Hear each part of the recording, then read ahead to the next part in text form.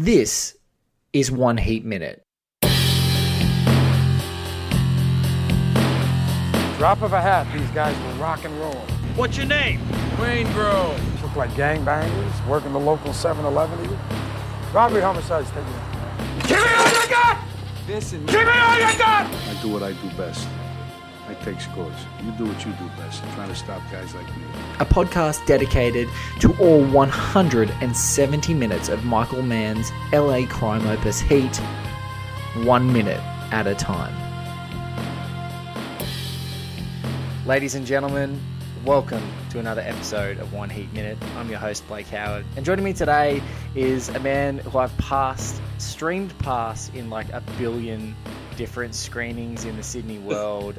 Like one of the true nice guys of the media in Sydney. His name is David Michael Brown. He used to be the editor of Empire Magazine Australasia.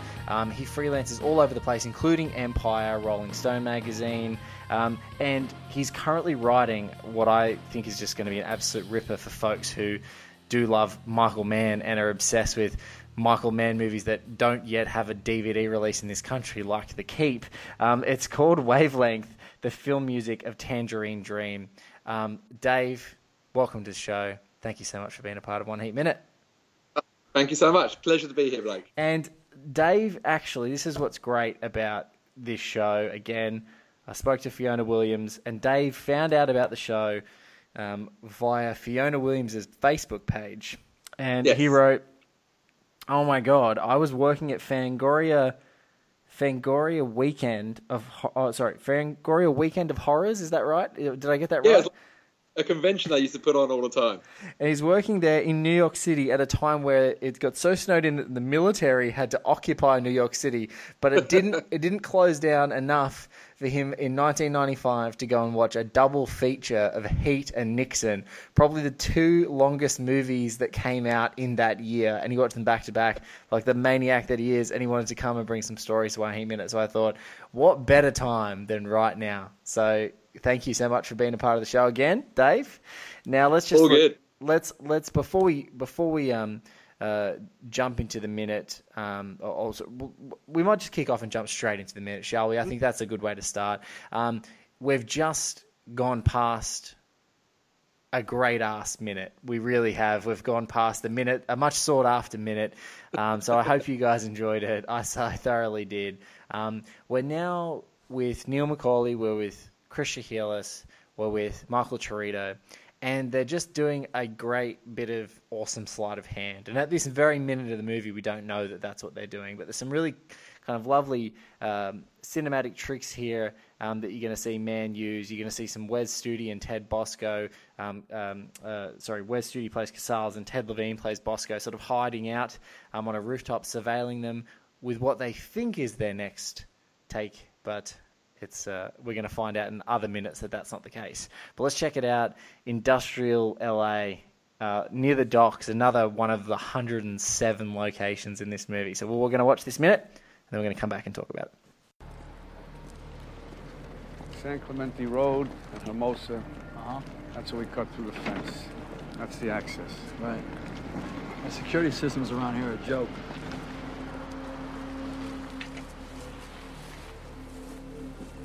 St. Vincent Thomas Bridge. That's escape route number 1. Number 2, over here. Anaheim to the 110. Good. Okay? Yeah, it's done. Got it? Good. Let's go.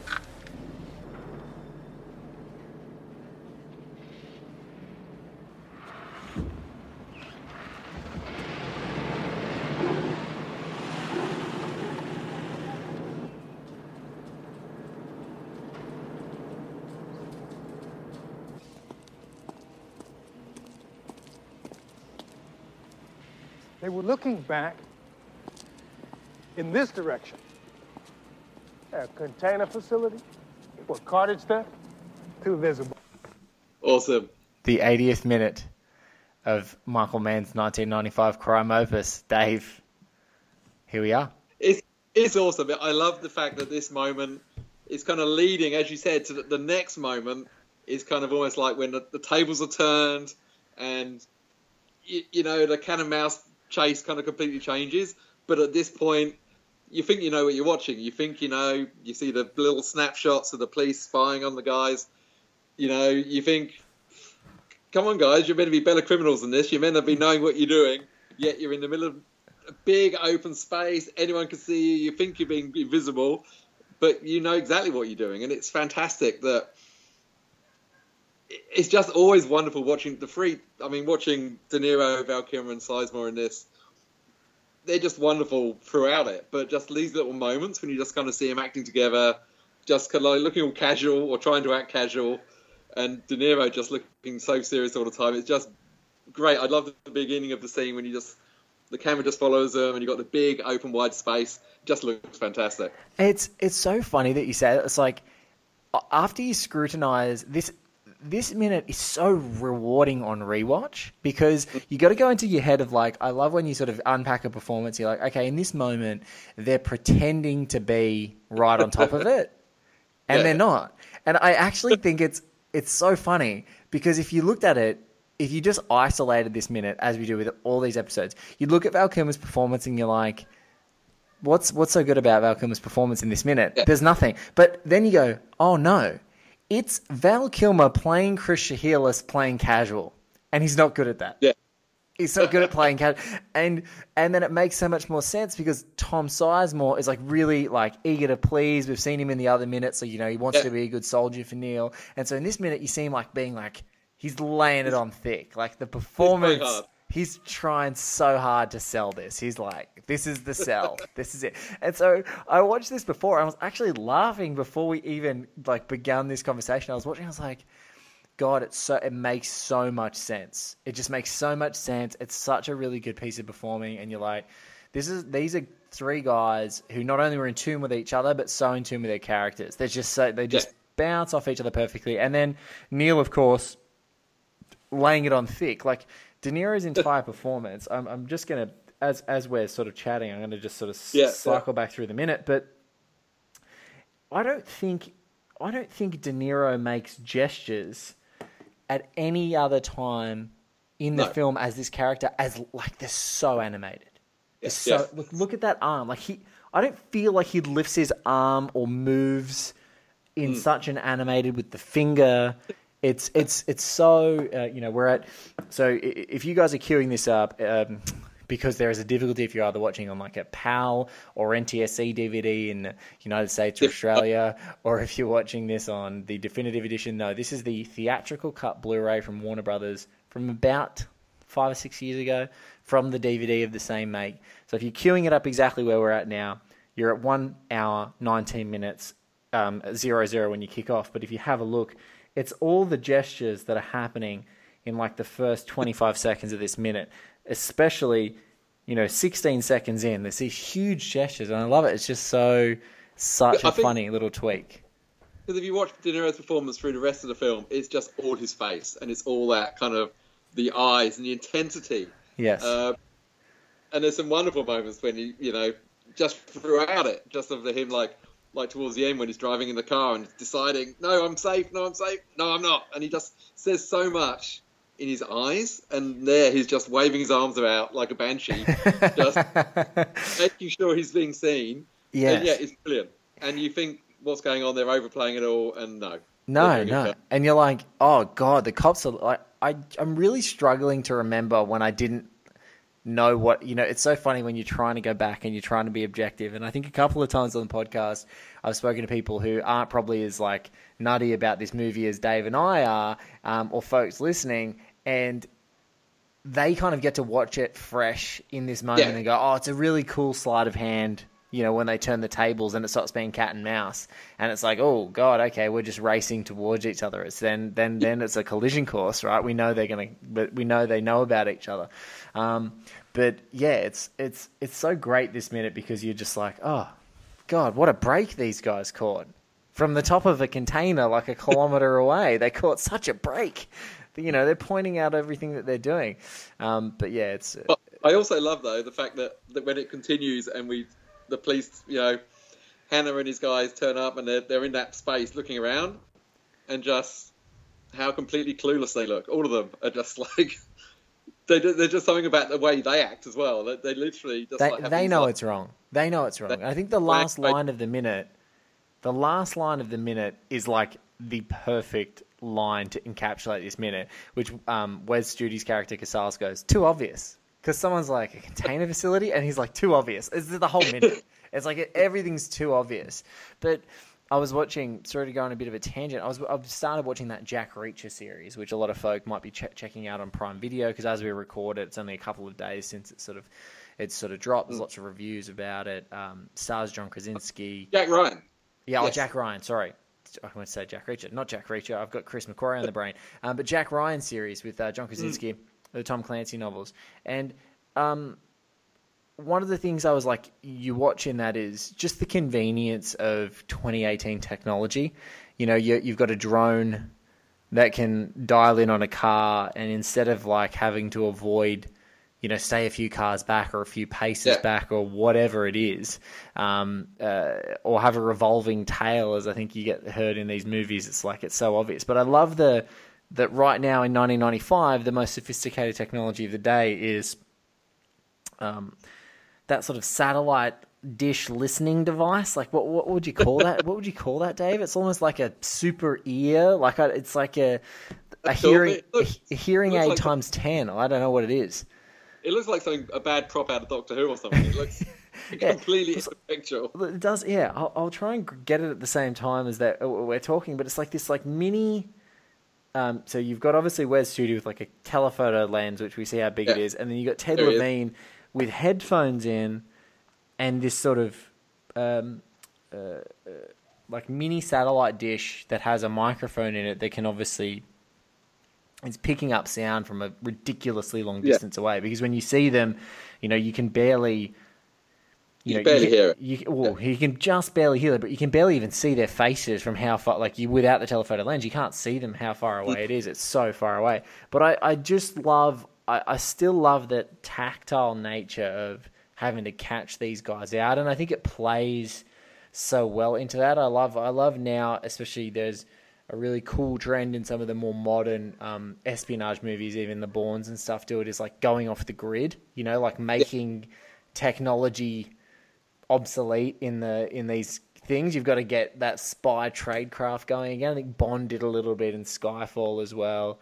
But I guess they've got there's a few mobiles around, isn't there? So, but there's apart from that, not much modern tech. No, it's and they're like, a mobile is like the sophisticated thing. Like Vincent's carrying a mobile. You know, Neil doesn't have a mobile. Maybe he doesn't trust them, but he's still using the pay phones and sneaking into the backs of restaurants. But Vincent's like cool enough to have that.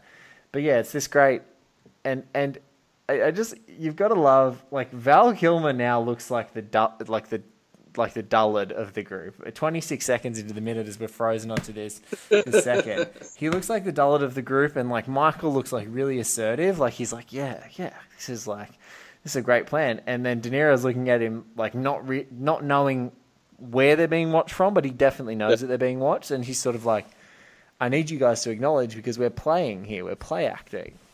Yeah, Chris looks like he actually doesn't understand the plan. He's like, this is too stupid. I mean, if people are listening to this, they're definitely going to know that, you know, they're definitely going to know this isn't our next heist. So, no, it's just a great, and yeah, this 28 seconds into the scene, 28 seconds into the minute rather, you can see like they're like a considerable distance away. They're probably 400 meters away on top of a water tower at this, wide expanse of a dock with all these shipping containers. That's exactly why they chose that place. You know, they knew that the police could only get so far. So they couldn't see how bewildered Val Kilmer was at play acting as Chris Shields. He would have blown it all. They're like, this doesn't look like a real person's face listening to a plan. This is I've got a lot of time. I've got a lot of time for this minute, especially because there's a great sort of contrast in the past minutes as well. So we see when Hannah and Drucker walk in to get Marciano in just the preceding minute, when they walk in, the music's upbeat. Yeah. They're very it's very intent. He walks in, Hank Azaria playing Marciano, like puts his finger in his face. Immediately the tables are turned there. He turns that scene into, I'm going to get whatever I want out of you. But just in the exact, and they literally, the cops at about, I'm just going to get exact time code for you guys.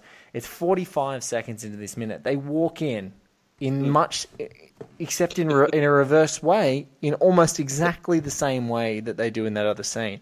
But it's in the absence of music, Dave, that there's none of the intensity. You just sort of go, these guys don't have it right now. And you're being told it sort of subtly, but when you go back and rewatch it, you're like, of course. Like, there's none of those reinforcing points that these guys are on top of it in this moment.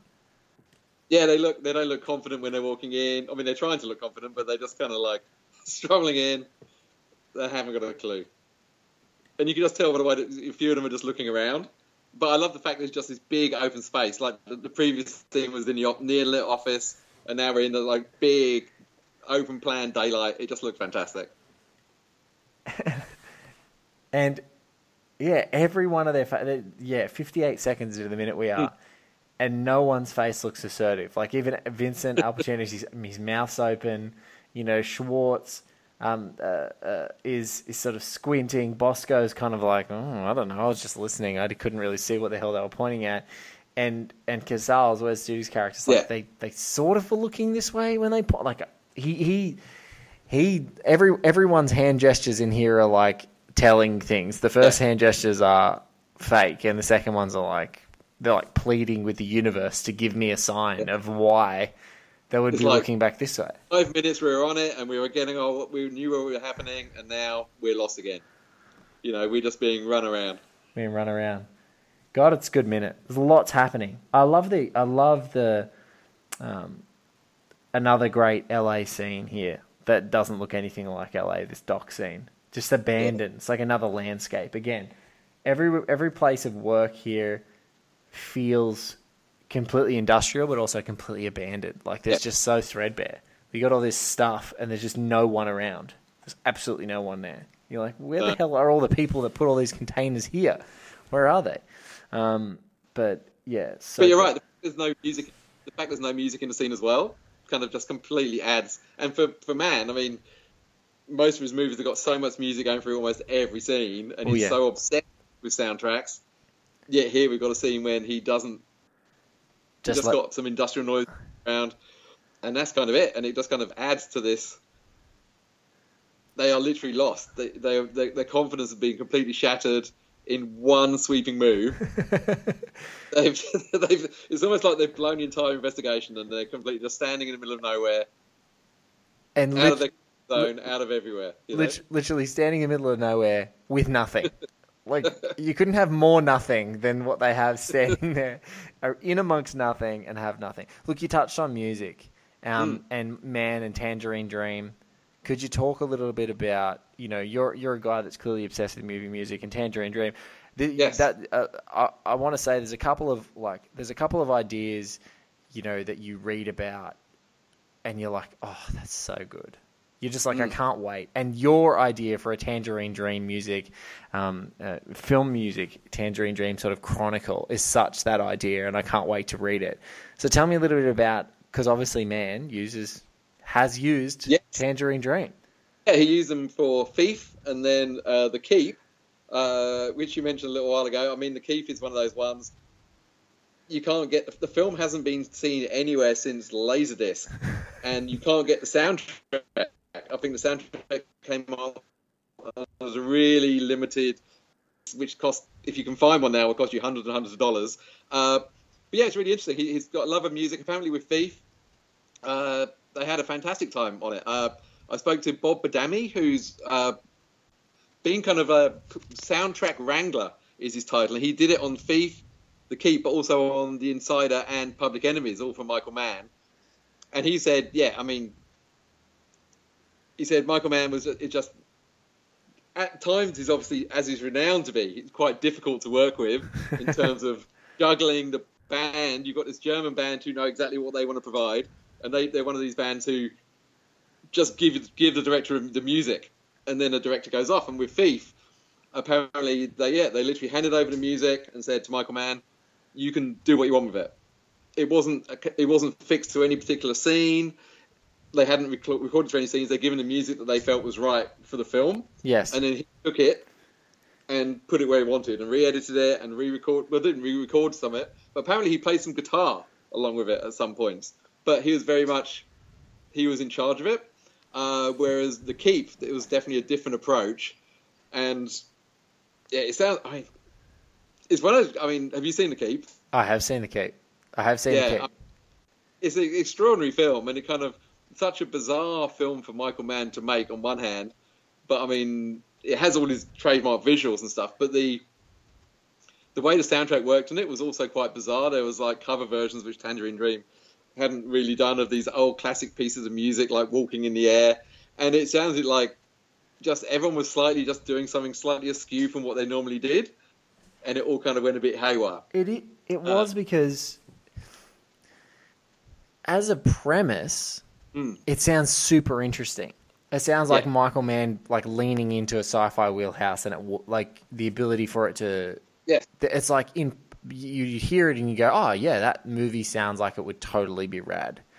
But then you dig into the lore of The Keep, the lore LORE, and it's like the studio had no idea really what they had, and nor what they would have to relinquish in terms of control to get what vision they thought they might have been getting out of it, which is just not what it was.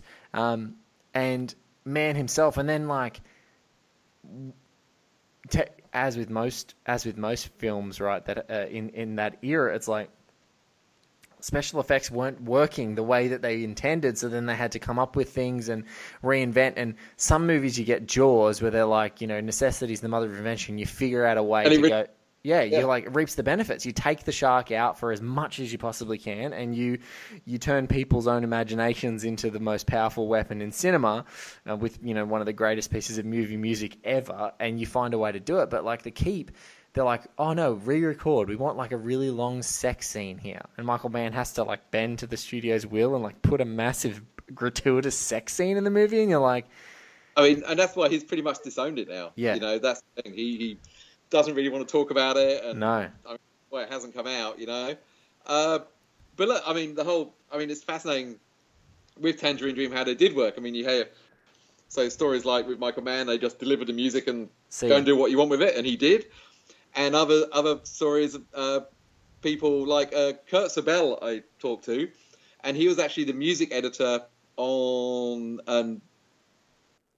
Risky Business, which is why he worked with Tangerine Dream. But he also then worked on Heat as well on the soundtrack. Yes. And so Kurt went with Paul Brickman and John Avnet, who are the director and producer of Risky Business, and they went to Berlin.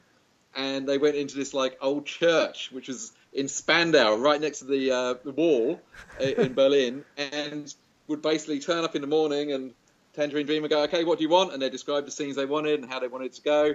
And Tangerine Dream would go, okay, come back tomorrow, this time. And then they wouldn't see the band, and the band would, like, for 24 hours, just record the music. They'd come in, tweak it a little bit, get some more discussions. What do you think of this? Then they go, okay, come back tomorrow. And that's all they saw of the band.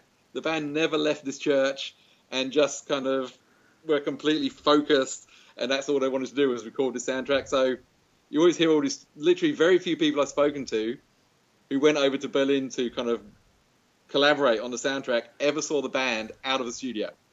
Never had a coffee with them out, never walked around Berlin. All they saw them in was in the studio. So how awesome, like we live in a world where there was a band in like one of the biggest cities in the world that was split down the middle between two literally split down the middle by a wall that was sort of an ideological wall, both physical and metaphysical. And they're like cooking up music in an old church. And people from Hollywood are flying in to like, that even sounds like it's made up. Like, it's so awesome, but it's like, no, I don't believe that actually happened. But it did. That's amazing. Oh, it's so funny. But yeah, like... I was going to say, I spoke to Kurt about Heat briefly. I managed to find the transcriptions. And so he was... and he's this amazing guy. He's like He worked on Prince movies, and like if you look, he's worked on like 150 soundtracks throughout the kind of 70s, 80s, and 90s. So if you look up Kurt Sabel, I mean, it's amazing. I know the name. I know the name. Yeah. Apparently, he was like brought in on the Heat after Michael Mann had already gone through 3 or 4 music editors, and he brought him in to kind of work on a couple of scenes, or 3 scenes, I think it was. But then he said, no, you can just finish the movie. And it sounds like it was tough, like long nights, and they had double crews working simultaneously, people just sleeping on the soundstage while they're working on one and the other. So it sounds like a massive undertaking. But then you listen to the soundtrack of Heat and the way the soundtrack's used in the movie, and it's amazing. Yeah, I mean, the behind the scenes in Heat, the famous thing is 2 completely different editorial teams. So you had like Dov Honig on one team and Pasquale Buba, who I've been lucky enough to talk to, on another team, and I think there was 2 of their other key editors were both in those teams as well, and I think they were just doing shifts where they just worked like crazy. And Pat Buba, and folks will hear it when I listen, and I'll sort of paraphrase, his wife was complaining to him about, his lovely wife was complaining to him about, I haven't seen you in months, like, and Pat was once an actor and an editor, had worked a lot with Pacino, and had sort of gotten into this editorial crew because he knew Al and Michael had a really great relationship. And so they were there, and his wife said, I'm only going to be happy if this movie's actually good, because you guys have put so much time into it. And he said at the premiere, when the film, the final credits rolled, she was joking with Michael Mann himself, saying, she was going to rouse on him if it wasn't a good film because it took her husband away. And she said to him, no, that's worth it. Like that was worth you being away from me. So that's the kind of ethos that these guys had, like a $60 million movie. And also the inflexibility of film at the time, right? So like, obviously it is worth it. It is absolutely gorgeous. But in those, they're shooting on reels and reels and reels of film, and then getting into Avids and, folks, that's a little bit inside baseball. If you don't know what Avid is, it's just an editorial tool that would you'd run the different film reels through, and then it would sort of just, it's basically what iMovie is for digital and Avid is for film. Cool. It's a pretty simple editorial tool, but like that's about as quick as you could do it. And they're processing it, they're getting into these guys in the editorial room, they're just cut. And Mann's meticulousness, he's just going between teams and telling them what to keep doing. It's crazy. But I mean, so I heard of Tangerine Dream when they were in their church in Berlin.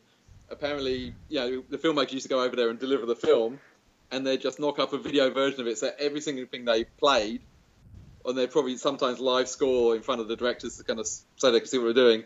They had it all. They had their own version that they'd knocked out on video. So they were kind of pretty ahead of their time, just trying to kind of simultaneously editing footage while trying to record and add stuff to it. So it's pretty amazing what they did and how many soundtracks they did around that time. Yes. But all the people I speak to always go back. The 2 scores that kind of inspired them to use Tangerine Dream is always William Friedkin's Sorcerer and Michael Mann's Thief. They're the 2 soundtracks which I think really made them the go-to people to do soundtracks. And, I mean, both those 70s, but in the 80s, that was when, that's when they made it. And also, so funny that Thief had a real cultural impact and then sort of softened, and I think people are now sort of rediscovering it. It was like this great rediscovery in when Drive came out, because a lot of people were like, oh, look at this movie, look how stylish it is. And everyone had seen Thief, was like, yeah, it's great, but it's no Thief. And people are like, what? What's Thief? You're like, what is Thief? It's like, what is Thief? I'll check that out. But Sorcerer is one that just bubbled as well, like you talked about with the Keep, but Sorcerer, because of all the issues, sort of bubbled along. And again, Friedkin, a great Friedkin movie when Friedkin was making his little purple patch of like incredible films. Yeah. So brilliant. It's so fun. I was going to say, he heard Tangerine Dream before he made The Exorcist. Just after he made The Exorcist, and was like, guys, if I'd heard you before, I would have got you to score The Exorcist. And, so that would be pretty amazing. The alternate cuts. the alternate universe when they find that out. But you just reminded me. It's like people sort of split Michael Mann's work in between sort of his classical mode and then sort of some people sort of call it loosely his like experimental digital mode, like getting more and more, I wouldn't say avant-garde, but like paring back, elements of the story, making things more elemental, also using digital photography, like more experimental shots, just a whole bunch of just like stripping layers back in all of his more recent films. And besides aesthetic, Mann as a filmmaker must just lean into digital so much more, because when you hear about stories of the ferocity, like of making heat and the pressure to get it out at the time they need to get it out, it's like how inflexible that would have been with film. That just doesn't exist now. You can like be cutting. If you've got a guy like Dov Honig or someone who's a huge editor, like a phenomenal editor like Dov Honig, he can be cutting the entire time you're shooting. He can have rushes every day. You can have like an assembly cut like a day after the movie finishes shooting if you've got the editing team working the whole way, because there's no processing time. It's just dumping hard drives into editing suites and they can just cut scene for scene every day. And just go, we like scene 11, we like take 11 here, we like take 3 here, we like take 1 here, and just go, and it just gets assembled, and then they can go back and have a watch of it. You hear about it more, Steven Soderbergh, and I think Kevin Smith, who I love. I think Kevin Smith at his rap party showed a cut of one of his movies because he was editing it the whole time that the movie was running. He would just go in and go, I like take 3, I like take 11, I'm going to put an assembly cut together. And on digital, you can do that. It's crazy. It's like unheard of in 95 when you've got, when you've killed 4 editors and you've eliminated 4 music supervisors because they can't wrangle the scenes right. It's crazy. It is, but but Thief, I think you're right, completely. And sorry, I said it was 70s. It's 81 Thief came out. But it's definitely one of those that I didn't discover it till years after the event. I heard people talking about it, like you said. But it's certain films like that need film. You just need one filmmaker to be influenced by it, and it kind of spirals, and the opinion of it change. But I mean, you just watch it now. And so many scenes kind of parallel stuff that's happening in Heat as well. Yeah. And all of Mann's crime thrillers, it's kind of the template for a lot of those. But, I mean, and it was fantastic. And the score, obviously, was wonderful. And it's just, you wish a lot more people out there. I think that's one of Mann's films you wish more people would see. Yeah, and also you get, what I'm really loving is, it's sort of overdone a little bit. There's like retro programming. But there's some really good places, especially in Sydney, like where we both are now. I think they do a little bit better in Melbourne. And one of our upcoming guests on One Heat Minute, I think, is one of the best at it. Zach Hepburn, who works for the Astor. Those guys program the living daylights out of like just amazing retro films and different prints. A lot of 35mm, 70mm, not just, and beautiful 4K restorations and things like that. But that's one that a couple of my friends hadn't seen Thief, and it was at a recent restoration. I'm like, go. Like, you need to see. If you've never seen it before, there's never a better time than to go catch it on the big screen, because that's where you can crank that incredible soundtrack, and it just it's so good, and it's thoroughly beautiful, like a thoroughly beautiful film, and so much style. There's a great scene in Thief. It's like one of the Christopher Nolan loves Michael Mann scenes so much that he rips off an exact shot and takes it into a later movie where James Caan is like tied up by the crooks, and I can't remember his name for the life of me right now. I'm gonna do some Googling while we're talking, but he's tied up by the crooks, and the camera follows the head crook, and it goes upside down. So he's talking to him, and his head is completely upside down, and it's like the exact shot that is in the end, that is in the closure of The Dark Knight. So it's just like this beautiful shot where it's upside down, and it was like a shot that you just never saw again. It was super disorientating. You're like, wow, this is like incredible. I will get this actor's name because it's going to drive everyone. People are Robert Prosky playing Leo.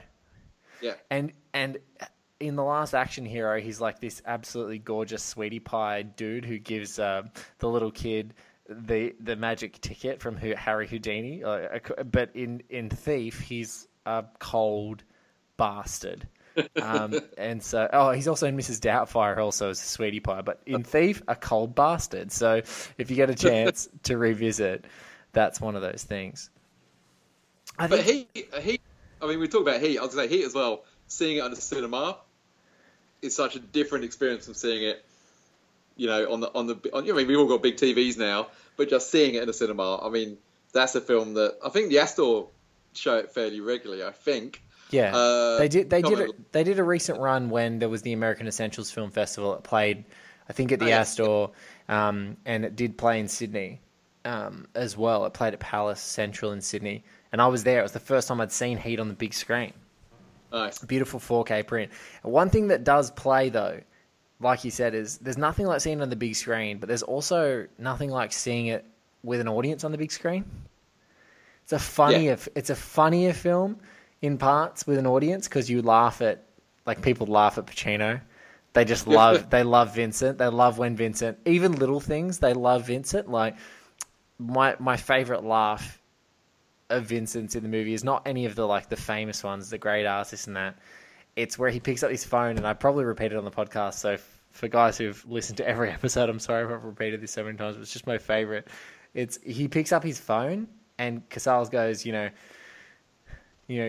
me Tarina called back. No, Tarina didn't call back. Okay, cool. We'll go to them tomorrow. And he's like, yeah. Oh, and Vincent, by the way, the demolition charge was 2 thing. We can't trace it. And he goes, oh, that's wonderful. And he just hangs up the phone. Like, that scene in the cinema, people just cack themselves. And I was like, and I was one of them. And I was like, that's so funny. You just want to be that kind of guy who can hang up on your friends or your work colleagues without even saying anything. They just say something you don't like, just hang the phone up. Just like straight, oh, that's wonderful. Hang the phone up. But yeah, no, it plays it. But it's also incredibly tense. Like, you are really grateful. Like, at home, with everything, as a dad, like I'm a dad, there's an infinite amount of distractions when you're trying to really dive into a movie. But when you're in the thick of Heat, it is extremely tense, and the soundtrack is extremely tense, tension-inducing as well. And what's so cool is, you're a guy that's writing about incredible soundtracks, and so powerfully pronounced when a soundtrack completely drops out of the film. Like, what is a really good soundtrack? The one scene that we've talked about is the scene that they just drop the music out completely. It makes a massive difference to what you're feeling. But when the music does swell, in the subsequent scene, exactly. It's when they begin to realise. I think the soundtrack starts swelling up and up. You're fine. It's like it is exactly that. The soundtrack is like a dawn. It is like the sun rising and being illuminated in Vincent's brain in the next minute, where he's like, I know what they're looking at. It's so great. It's so excellent. Oh, look, Dave, I think that's a perfect way for us to end. Awesome. This has been One Heat Minute. Thank you to David Michael Brown. Dave, thank you so much for being a part of the show. Guys, as I said, the latest, it should be around the time that this episode is released, the latest release of the Empire magazine has come out with 4 different covers, and Dave has about 40 different pieces that are in this issue. So he's got lots of stuff happening. I'll keep you guys posted around Wavelength as well. I'll make sure I tweet it out and things like that once we get the release dates and everything for that. So Dave, thank you for giving us some insights there and some behind the scenes Michael Mann stuff. We love that on One Heat Minute. So thank you so much for being a part of the show, and thanks for coming on. Thank you to Mr. Garth Franklin for our web design, Mr. Paul Davies for our awesome theme tune. And as always, thank you guys. Please subscribe, rate, review. We're all over the place. Spotify, Whooshka, Google Podcasts, iTunes, oneheatminute.com.